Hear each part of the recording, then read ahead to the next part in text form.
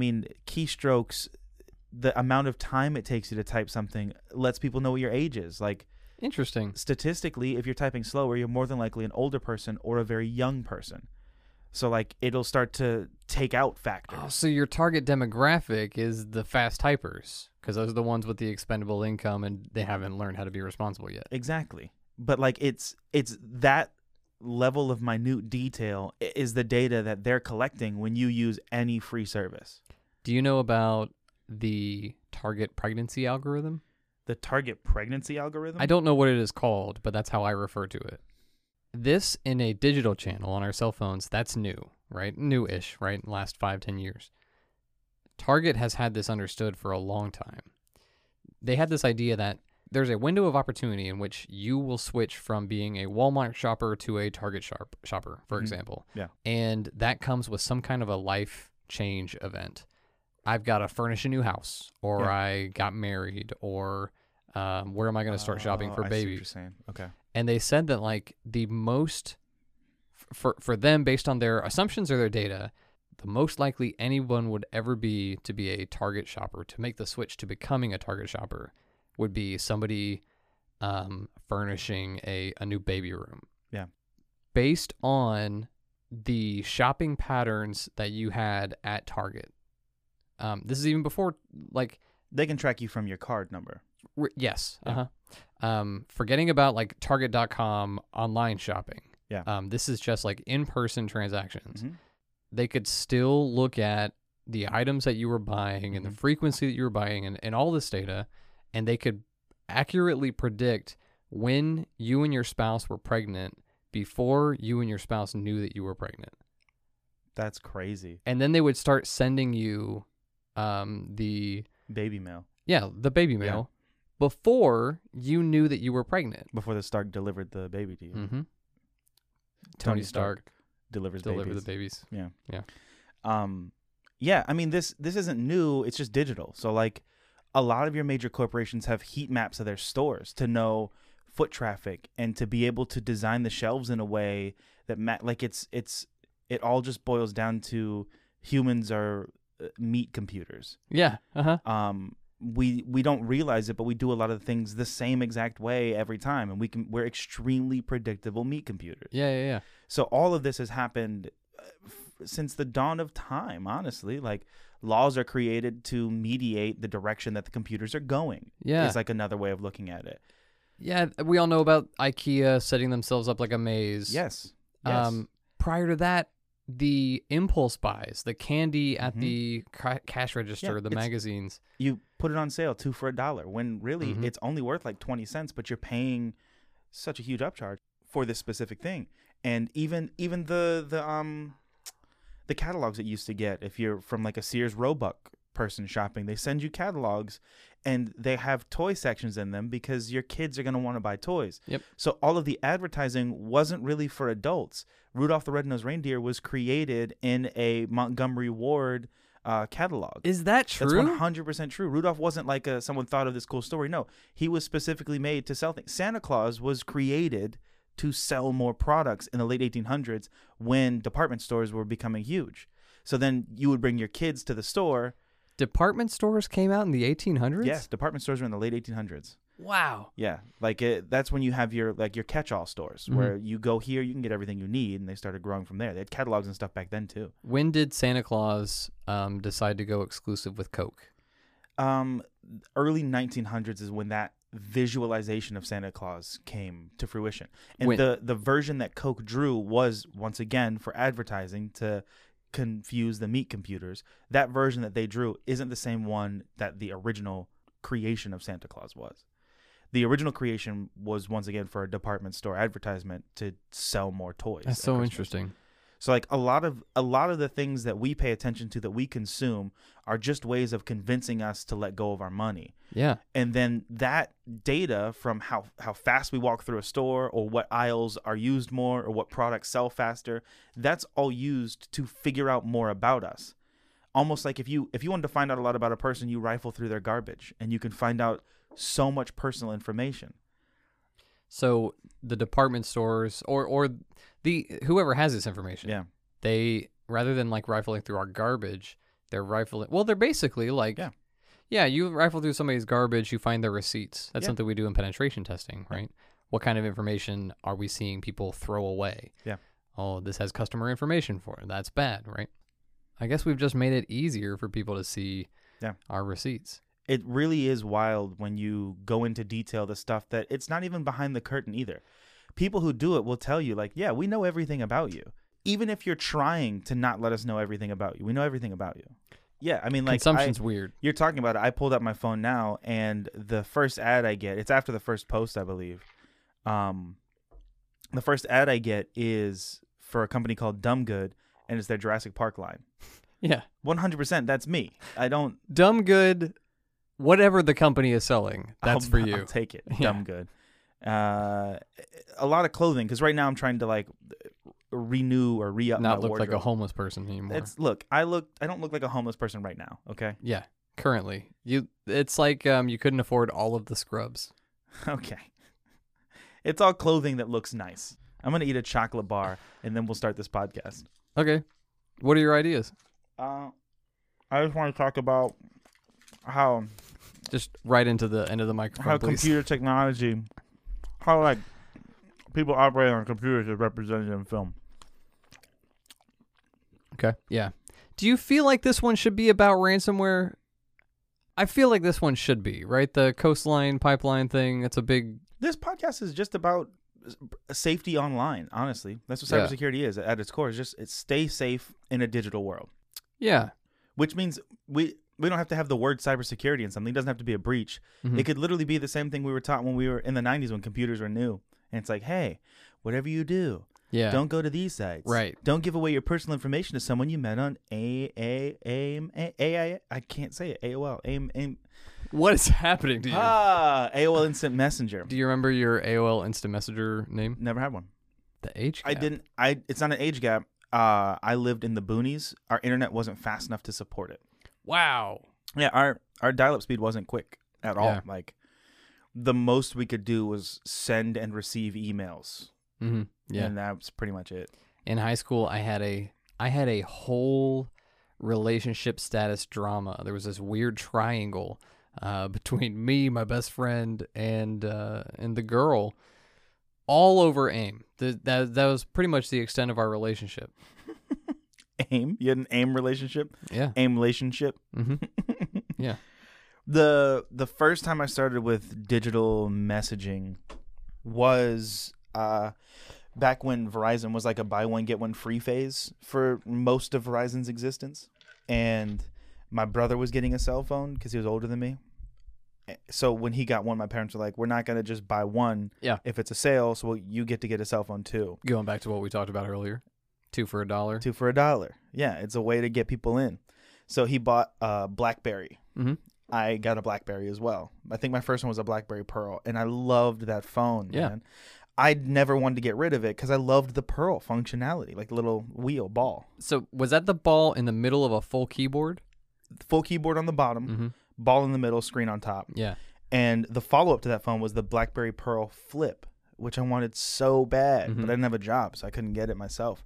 But I had BlackBerry Pearl, and BBM, BlackBerry Messenger, was like the thing. So everybody else who had BlackBerries, I would get, what's your BBM code, man? We'd BBM each other. That was my first foray into digital messaging was BBM. Yeah. My start with digital messaging is far earlier than that. Well, you lived in a more metropolitan area than me. Is that true? Yeah. Yes, dude. Boonies, like, we had a farm not far away from our house. Like, we were deep in it. Dude, 80s Lakeland, there was farms not far away from our houses also. But I feel as though you're closer to a city location. Oh, Tampa and Orlando, we got all that runoff. For sure. Not even Tampa and Orlando. I mean, like, the downtown Lakeland area. Our downtown Powhatan was the county seat. So a building that and a bank. Yeah. The closest, like, city area was 25 minutes away from us. Yeah. For you, though, the closest city area, because there's a development downtown that's been there for over 100 years, 5-10 minute drive. Yeah, that makes sense.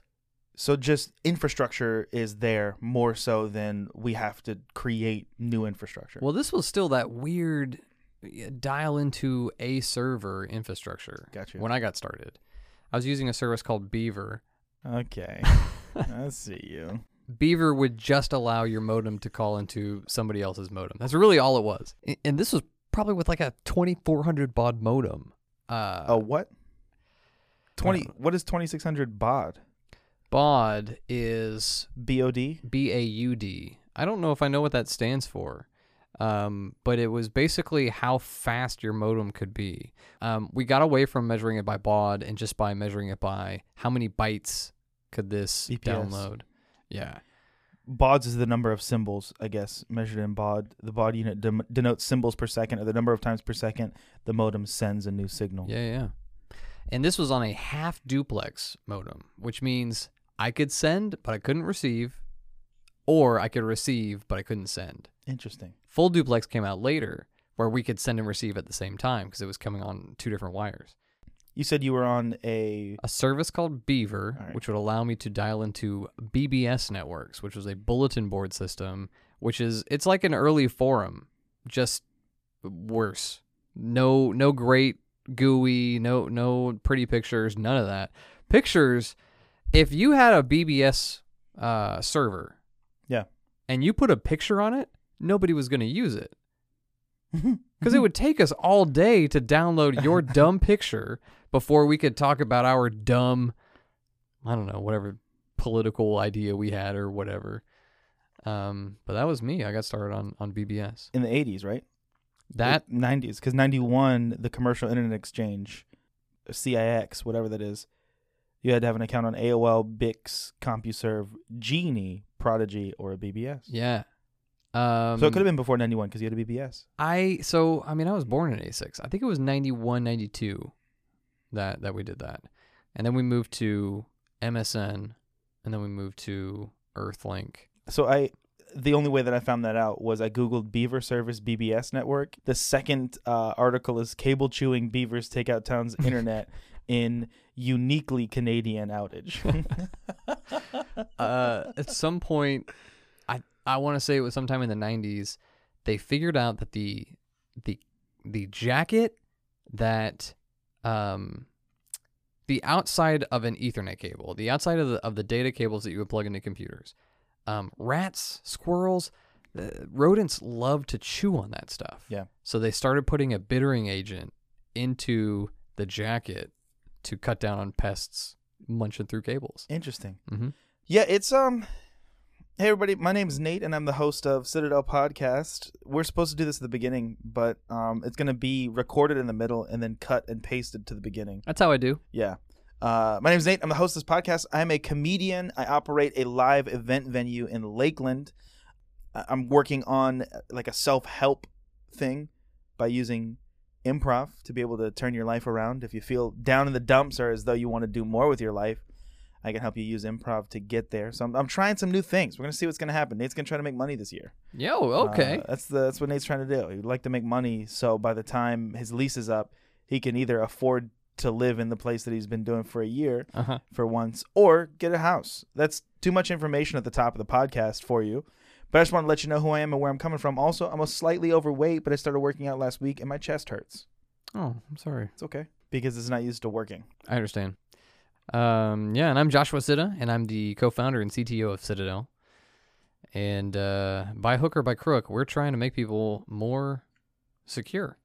That's what we want, Nate. What does that mean? What? By a hook or by more secure? No, by hook or by crook. By hook or by crook? By cook? We're either gonna cook them a meal or we're gonna attack them with a fish I hook. said by cook because I don't know what the phrase is, not because I was making fun of you. By hook. Or by crook. Look, all it means is that we want to do whatever we can to make people more secure. What it literally means. Thank you. Can you do what I asked? We'll either catch them like with a fish hook. Yeah. We'll get them on the line somehow through some bait, get them in, or we'll do a B&E. We'll break and enter, and we'll just make them more secure against their own will. It looks like someone broke in. You mind if we help? Who broke in? Us. Yeah. We here to help you not get broken into again. Yeah, yeah. Sure is a shame about you getting broken into. Yeah, someone didn't pay their protection payments this month. I am frustrated. Over what? I'm frustrated with we don't have to talk about ransomware this whole podcast. We can do whatever we want. It's our podcast. We can do what we want. I want to tell you that I'm frustrated with how many warning signs there are about ransomware, only to have corporations do nothing about it. Yeah. I'm talking about this Colonial Pipeline situation, right? And it's, if you don't know, we're talking about a ransomware attack that has completely locked up the largest gas pipeline in America. Which is a bad time to lock up the largest gas pipeline because they're already talking about having a gas shortage in the U.S. Really? I didn't know that. Actually, worldwide, because there aren't enough truck drivers to drive the gas to meet the demand, which is rapidly increasing. Interesting. So we're heading toward like a 1970s style gas situation. How about that? Yeah. Yeah. Shop local. You don't have to drive as far. Support small business. No. There's a positive in everything. There's not a positive in this one. This one's genuinely, you're either going to pay a ton of money for gas or there won't be any. Yeah. So to have a pipeline shut down because of ransomware, which you're about to talk about, that's not good. Yeah, that's interesting. So yeah, there's a big ransomware attack on this, the largest pipeline, the gas pipeline in America, and it's being categorized in the news right now as an attack on America's energy sector. And I feel like maybe that's true. Maybe there was there was a consortium, a shadowy consortium of bad guys who got together and said, you know who we need to take out?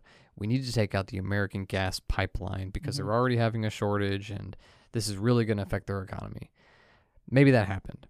What I think is far more likely is what we see every single day, which is just another corporation that didn't pay attention to their cybersecurity risk before it was too late. I bet this is more of a crime of opportunity. There's some early attribution that came out today about an Eastern European cybercrime ring that was behind this attack, and it's still being characterized as an attack on our energy sector. But I bet it was a crime of opportunity. I bet they attacked a whole bunch of people. Yeah. And the ones that fell for it were one of the many that fell for it were this pipeline. And I get frustrated because then I go and I read these articles and it's like, okay, now you got the Department of Homeland Security's secretary out there. And she's saying, hey, this is a big deal. Ransomware, it's a big deal. And small businesses today, they need to consider it an existential threat. And I was like, that's pretty powerful, but also sounds really familiar. I keep reading on in the article, and it's like the number of ransomware incidents increased by 300% in America in 2020. And I was like, man, that's compelling. But also, this seems really familiar. Everything that the secretary said this week, she's repeating assistant director of the FBI last year. These numbers, the 300% increase, between 3 and 400% increase in ransomware, that was on a study that the FBI performed in aggregate on cybercrime during the pandemic. It's not going to change. I know it's frustrating. It's not going to change. People don't understand the value of it until they're underwater. Like, I don't think I need a life jacket when I'm on a boat. I don't. The reason why I have a life jacket when I'm on a boat is because I'm legally required to have a life jacket. Okay, so right now, the House just met and they had a week-long, I don't know, what's it called? A conference, a talk, a week-long... Congress. They held Congress for ransomware on a week. Just the topic of ransomware. And Congress is going to dole out, it looks like this is going to move forward. The proposal is that they're going to dole out about $500 million in grants to extend to local government, the public sector. Yeah. Well, that's not you as a small business owner. I'm a private sector. I don't know where I stand on privacy issues. Interesting. because I want to be able to sell my data. It's like pick and choose who I'm selling it to, you know? Other than that, I don't care that Google Maps knows where I go. Yeah. I don't. Like, in my head, I can't think of any reason why I'd want to hide it. If I have something to hide, then yeah, absolutely, I want to do everything I can to keep it hidden. But if Google Maps doesn't know, the government will be able to figure out. Like, someone will know because I carry a tracker in my pocket. Sure. Yeah. Why don't I also gain the ability to know what everyone else knows? And because I have like 7 email accounts, Google's confused as to who's doing what half the time. Yeah. It's like, wait. What's Swan City Improv doing at this bar right now? Aren't you supposed to be? Wait, and why is Nate here? But also, why is the food tour company at the bar? Do they just? What is happening? Google can't understand the concept of the Godhead 3 in 1. So, yeah, it's like I'm unconcerned with where my data goes. A, because there's no way I'll be able to track it all. Yeah. And B, I don't have anything. It's not like I need it for anything. Maybe that apathy for privacy issues is what small business owners feel towards cybersecurity. What do you mean, maybe? I mean, I don't know. I'm trying to figure this out. To me, of course, like cybersecurity is ingrained in my business. Yeah, the answer is the business doesn't think they need it. It's not an apathy. You need to find people who've been compromised, because people who haven't been compromised will not see the value in it. I'm not satisfied with that. I know. Here's why I'm not satisfied. For most businesses, now the rate 3 years ago, 50% of businesses who have their first major cybersecurity incident go out of business. Half of them. Now, 3 years later, it's 60%. These numbers are from Forbes and from the Better Business Bureau. They're not my numbers. It's a losing game for small businesses today. Your first incident is the one that puts you out of business greater than 50% of the time. We've got to figure out a way to make people care about cybersecurity. We have to figure this out. I think it's like being a person on the other side. I understand, because I totally get where you're coming from. Yeah. But being a person on the side, like, why? I don't need it, is the thought of every business. I'm just a boutique shop. I just sell clothes. I just have Square. I don't need it. Yeah, but in my head, I'm like, okay, you're a boutique shop.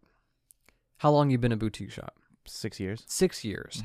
How hard did you have to work to get your business to the point where you launched and you made it? You are now a successful small business. Yeah. People know you. They're buying your products. You got people who depend on you now. Yeah. There's customers who depend on you for that bougie dog blanket or whatever it is that you sell. I call it a danket. There's customers who depend on you. You're the only danket supplier around. Yeah. Your employees, they depend on you for payroll. Yeah. You empower them to live their lives. I do. I'm a busy business boutiquer. You're only a busy business boutiquer because you've made it, and it can all get taken away. There's 2 forms of government now who are trying to tell you. Yeah, but who's going to want to steal from me? It's not like they're going to come in and take my dankets. The answer to your ridiculous question is literally everyone on the internet. I don't have anything anyone wants. You have money. Yeah, but I do it through Square. Square protects me. Ooh, Square protects Square. Take it from somebody who worked for a bank. Bank gonna protect bank. Big bank take little bank. Whoa, I have a little bank. Big bank is gonna take my bank? Can I tell you? Am I going the wrong way? Can I tell you that I've never heard the song? Yeah. But just while driving now, I will get you stuck in my head saying, Big bank take little bank. So, some of this has been made easier from cloud backup software for things like, Google Photos and things like that.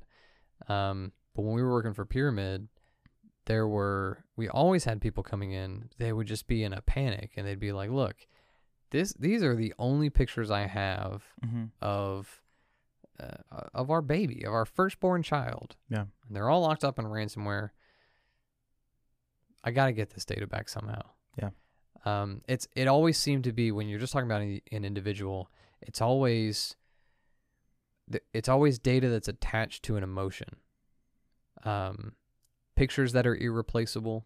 We had graduate students that would come in and they've been like, listen, I've been typing this dissertation for 3 months. Yeah. And it's locked up. There's no backup of this. I have to get this back up and running. It always seems like ransomware preys on the people who need that data the most. Yeah. Right? I have a lot of my data backed up in clouds and online. So if they get my passwords, then they can have all my data. Uh-huh. But they're going to need to get my passwords because I don't keep most of my data local to my computer. Because I'll like hop on a computer or be in a different account. So I'll need to be able to access it from anywhere. Yeah. Or like on my phone. So I have to have it in a cloud or know that it's in somewhere that I can grab it real quick to do whatever I need to do with it. Yeah. So my data is safe. That's why ransomware can't get me. Yeah. I mean, you run into extra, not as an individual, but if you were a business who was going to align yourself to that strategy of just using software as a service applications rather than having like your own stuff that's saved in-house, you run into some other concerns. Traffinia has a really a wise mind for preventing something that we call vendor lock-in, which is where you become so ingrained on a software as a service provider's ecosystem. Mm-hmm. Some applications ecosystem, their way of doing things, that you build your whole business around how you interface with that system. Yeah. And how you manage the data that's in that one spot. You become reliant on that vendor. Okay. So now there's other functions that are outside with some competitor. You can't easily migrate to those new functions. You're locked in. You kind of got to stick with that one vendor. Mm-hmm. I feel like you're looking at me cagey. No, you just said reliant and I said K. Keep going. You missed it, but it's fine. It's not important. Where do I go now? Sorry, go ahead. Vendor lockout. So you've got all your stuff on one specific SaaS software as a service? Yep. You've got all of it on there, and then you lose access to it. Yeah. So you're locked out of all your information. So a lot of times what you'll see is a business, they'll make the decision to go with one vendor over another or whatever based on Microsoft, Google, something like that. Yep. And they'll do it based on price. What's available? What can I get for free? That kind of stuff. Mm-hmm. And then they start using that because it meets the budget. And then as they grow, they feel friction anytime they start to outgrow the functionality of that platform. Okay, well now my business is wrapped up in that provider. Mm-hmm. How do I get from there to the thing that is right-sized for my organization? Yeah. A lot of times it's a clean start, which means you have to rebuild all of your business processes, and it can be nearly impossible. Yeah. So you'll see people who are just chained to some sunk cost that they have in an application that they made a decision on 10 years ago, but they can't get off of it because they're so reliant Okay. on that solution. You paused for me, and I didn't want to do it. I know. Yeah. You're that kind of obstinate. Yeah. I'm pretty obstinate. Mm-hmm. You need to remember that there's all these steps that have to happen before ransomware goes in and encrypts your data. Start at the very beginning. It's got to get to you. And it can get to you through CNN. It can get to you through CNN. Yeah, we talked about this on Mahler Maris. We did, about the CNN banners. Yep. You got two main methods of deployment of them getting their ransomware on you. One is through a phishing email. It's the most common. And the other is a pirate boat. And the other is... Phishing email, you click the link, and now you got it on your computer. Yep. The other one is malvertising. Which is a pirate boat. You go to... You go to a website, and that advertisement has some sort of thing in it that can just hop on your computer. You don't even need to click it sometimes. Yep. You just need to load it, and when it's loaded, it knows it's time to goaded. Yep. So essentially, you have to actively get ransomware. So a foolproof method of not getting ransomware on your computer is just don't use your computer. Okay, yeah. That is one option. Okay, so listen, if you've got critical data, put that on a computer that people don't use. If you're not logging into that computer, if you're using it like a server, it's that much more difficult for ransomware to get on that, right? Yeah. You're now making ransomware accomplish one more thing. They have to get from your computer to the computer no one uses. Exactly. Because that's an old computer. It's a gateway. So no one's going to hop on the gateway. Yep. Mm-hmm. It's too slow. Too slow. Too slow. Mm-hmm. Yeah, so not using the computer is a great way of doing it, but I'm not that type of guy, Josh. I need my Facebook. Yeah. So if you're most businesses in the world, you're following a strategy that is just prevent the bad stuff from happening. Block websites. Block websites. That's a great thing to do. Use a web content filter. Mm-hmm. Actually set up the firewall that you have on your network. Firewall. Why are you saying it that way? Don't get another song stuck in my head. This is going to be me driving down the highway now. It's a parody of Fireball by bald-headed dude Pitbull. The song goes Fireball. No, I heard it. I was here last time. No, I got it. Does he do that with his shoulders? Fireball. Yeah, that's what it is. So I went, instead of Fireball, what I did was Firewall. Dude, I'm sorry. I could keep this joke forever. Get a firewall on your computer. But actually set it up, right? Two different kinds of firewalls. There's a firewall that's on the computer. That's a host firewall. Or you've got the network firewall, the thing that sits next to the modem, or sometimes is the modem. And it's essentially an active wall of fire preventing anything bad from getting through. Yeah, imagine it burns everything that you don't want to have coming into the network. The things that it recognizes as bad. Yep. Absolutely. And best case scenario, you've actually got folks at your business who every so often they are logging in and they are reviewing the kind of information that is being blocked. Because then you know what you're being attacked by. They're going through the ashes to check to see, like, oh, do we burn things that needed to be burned? Yep. Or do we need to change the filters on this? Yeah. Yep. We did an incident response for a disaster recovery company that's over in, that's not too far from here. And they had a firewall set up, but nobody was doing anything with it. Nobody was monitoring it. Nobody was configuring it. It was just a box that the internet went through. And their IT guy, their in-house IT guy, he told us that as soon as we got there, yep, I saw the ransomware come in through port 3389, which means it came in over the network in a weird way. It shouldn't have. Look, we have some doubts as to whether or not that really happened. But if ransomware came in over 3389, which is remote desktop, if it really did come in that way, the firewall should shut that down. I don't trust him either. No, don't ever trust in Isaac. His name was Isaac, right? No. Oh, well, just for other times, don't trust in Isaac. So in your firewall, just type in "don't trust Isaac." More of a George guy than an George Isaac Mizrahi. is way more trustworthy. I mean, he's of the jungle, so. Mm-hmm. Firewall. Yeah. Web content filter. Yep. Email filter also, right? Pop filter. Okay, so POP3, IMAP, sure. Wait, what is this? Were you not saying? I was. I like the way you're like, yeah. The thing you're saying, whatever, we'll agree just because people are listening and you need to sound intelligent. What I'm specifically talking about. You want a comprehensive email filter, something that does what you like to call attachment sandboxing. Ooh, I love me some sandboxing. We got to talk about that next week. Okay. Wow. But you are dismissive today, Josh. You came in hot with an attitude. Dude, You're frustrated. No R. Yeah, I'm frustrated. Yeah, I understand your frustration. Hopefully I've helped some.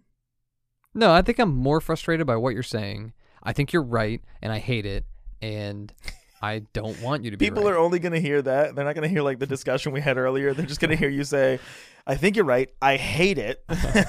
This is the intro to the podcast. All right. So either don't use your computer to avoid ransomware, set up firewall, set up web content filter, set up email filter. Essentially things to make sure that those little buggies don't jump through. I'll say this. I'll say this. I just wanted to start a statement with I'll say this too, just to point out how dumb the statement of I'll say this is before you say something. And I'm only doing this to you right now is because I've gotten your sass this whole podcast, and I ain't give no sass back. I don't need the head shake. And I'm just giving you sass out the booty. I don't need the finger point. Oh, I'm giving it to you. You getting it. You getting all this sass. I don't know what's happening, but you gonna get all this sass, boy. You gonna learn today where you treat me disrespectful, rude, and hateful. I don't like it. I don't stand for it. I don't know what I'm doing. I'm sorry. So intimidated right now. Oh man. We powered through ransomware. I have it now. Ransomware. No, I'm going through the fake scenario we've been going through of like You just contracted it. I have it. I can feel it in my tummy. It's like It's getting locked up. it was there with the Cheez-Its. Yeah, my stomach's just all locked up. I had to plunge the toilet today, and there was a lizard living under the plunger. So I plunged it, and I put the plunger back on top of the lizard, and I feel so bad about what I did to that lizard. You gave him his home back. I gave him his home back, but it was in a real situation afterwards.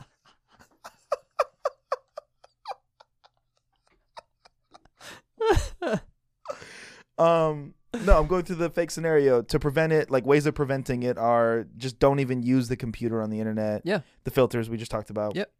So now I'm like, okay, cool. All that's I've not done that. Now I have ransomware. Yeah. If you have ransomware, the first thing that you need to do is call your bank.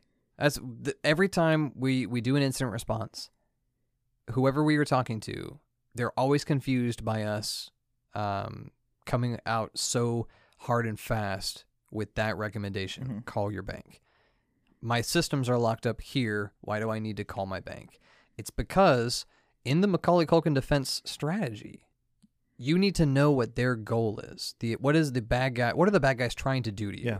They're trying to steal money, right? They're trying to lock up your data not so that they can keep you from doing your business. They're trying to lock up your data so that you will give them money. Yeah. Okay, well, if I have a foothold on your network, and if I can encrypt your data, I can steal your password to your online banking. Yep. I can send wires to myself because I've got your email account now. Before you get into changing your password, before you get into any of that stuff, call your bank. Let them know what's going on. This does an important thing. Have them put a note on your account and say those words. Mm-hmm. Can you put a note on my account that we've had a compromise here, and we don't want any weird transactions to go out. Just say those words. What that does is it shifts the responsibility towards any upcoming or pending transactions that might go out of your bank account.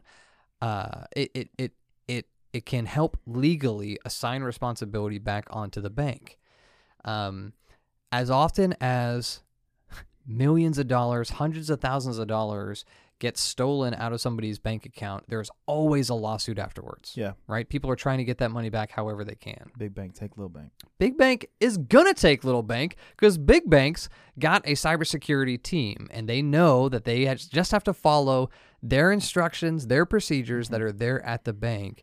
And you, the little guy, your cybersecurity team, who is probably no one, they have to have more compelling information than the banks if there's going to be a legal disagreement on who's responsible. Mm-hmm. Unless there are things like records of you calling in and saying, hey, treat my account with some extra caution. Yeah. Put a freeze on the assets. Do whatever you need to do. Just know that right now my systems are not well. Mm-hmm. So don't trust communication from me. It's such a low effort 5, 10, 15-minute conversation that you have that could make money come back to you if it gets stolen from you. Yeah. Second phone call. Liam Neeson. That's right. Yeah. Third phone call. Do you want me to give a third phone call? Because I can keep going with this bit. Sure. Yeah. Okay. Third Scruff phone McGruff. call. Scruff McGruff, Chicago, Illinois, 35356. 60652. Scruff I've been McGruff. sending mail to the wrong person for so long. Fourth phone call. Okay, I'm done with this. Ghostbusters. That's a good one, though. Thank you. Yeah. Second phone call after you call the bank. Or second step. First step, call the bank. Second step. You need to spend some time doing two things. Getting your business back up and running and figuring out how things got in to begin with. Yeah. You're gonna be in this balancing act between the two. I need to reset all my passwords. I know that I need to reset all my passwords. Anytime you have a compromise on your network, you got to make that step. When do you perform that activity? Do you do it immediately? Okay, do it immediately. But keep in mind that if you didn't figure out how they were able to encrypt all of your data, you didn't figure out how they had administrative access, you didn't figure out all the access that they have, they could be monitoring your keystrokes. Yeah. It could be a fool's errand to reset your passwords when they can see everything that you type. Yeah. Right? So maybe reset them right away. Do your forensic review, do your investigation, try to figure out how they got in, figure out everything that's compromised, and then reset your passwords again. We're talking all of them, right? Yeah. Better to be safe than sorry. Yeah. And then it depends on the kind of ransomware that you have, and you can usually tell by the file extension of all the data that gets encrypted. A lot of times ransomware will roll through and it'll take all of your Office documents and it will add a .xyz, and that XYZ might be .ransom, there's so many different file extensions that it will do. Yeah. A better way to talk about this would be pull some obvious indicators of compromise. Figure out what terms you can Google. My ransom note said this one very particular sentence. Put that into Google with some quotes around it, and try to see if there's a lot of ransomware actors. They don't know what they're doing. Yeah. They are just paying somebody else that they found on Yandex.ru, the Russian search engine. They're just paying somebody else who is better at ransomware than they are, right? Those guys, they may be encrypting all of your data with insecure encryption. There are so many ransomware decryptors that are out there. And before you panic and you say, I got to buy Bitcoin and I got to send them over to that person to get my data back, or you say, I got to delete all these files, or I got to restore from backup, do a quick cursory Google and see if your particular ransom note, your ransomware, you can download a utility from, what's it called? Bleeping Computer? Bleeping Computer. Bleepingcomputer.com, BLEE, Ping Computer. They've got a lot of ransomware decryptors that are out there. And if it's not if it's not Ryuk, or if it's not, there's a lot of organizations that get lucky in this way. You want to go through as many different possible paths to restoring your business before you say, yep, I've got to pay that ransom. Yeah. For all these reasons, right? We've talked about how the government has reclassified paying ransoms as like terrorist stuff. Jack Bauer will come get you if you do. You don't want to get on Jack Bauer's hit list. You don't need to start paying the ransom buying Bitcoin. There's some people out there who've made easy encryptions. You can head to bleepingcomputer.com to figure out what kind of ransomware it is based upon the file extension. Yeah. So do as much research as you can to figure out what your options are before you pay the ransom. If you have to pay the ransom, if you're just in that position, and Citadel wouldn't recommend this because the government speaks directly against this, there are services out there who will negotiate the rate that the ransomware bad guys are willing to accept in order to give you their decryption key back. This is important for two reasons. Number one, a ransomware negotiator ensures that you get your decryption key. There's all these horror stories of, I paid the ransom, weeks went by, I never got my decryption key. So I just gave away $100,000 and I never got my data back. The ransomware negotiator will get that decryption key, right? They're ingrained in the business of ransomware. And then of course they also lower the amount that you have to spend. If the ransom note says it's going to be $130,000, they might be able to get it down to $50 per se. Whenever you get back to normal operations, you need to make sure that the way they got in is now closed. They got in through this person's account. Well, we deleted that account, we created a new account, we cycled the password, whatever we did. You got to make sure that you you fully remediate the situation, because if there's something that you've missed, you're just cutting one head off the Hydra. You're still compromised. You got your data back, but they could just encrypt it again. Yeah. Or they can, there's so many things they can do.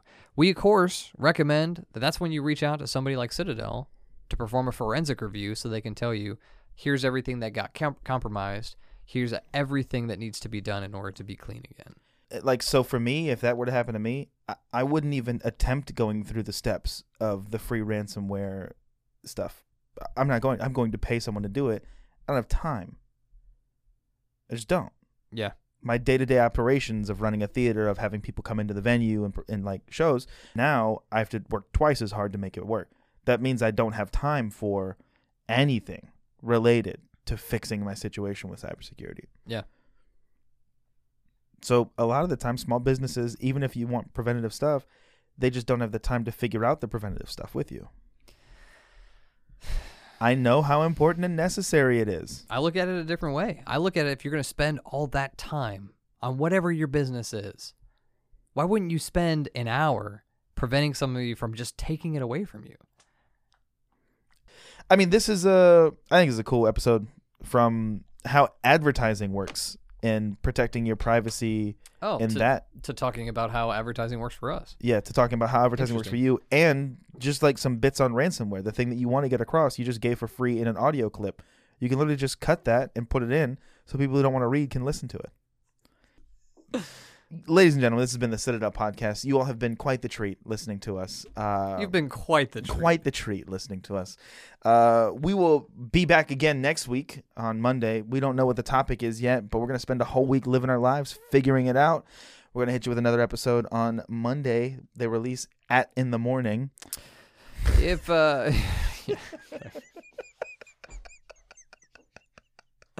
want to go play video games? I'd love to. Dun-dun, dun-dun, dun-dun. Hey!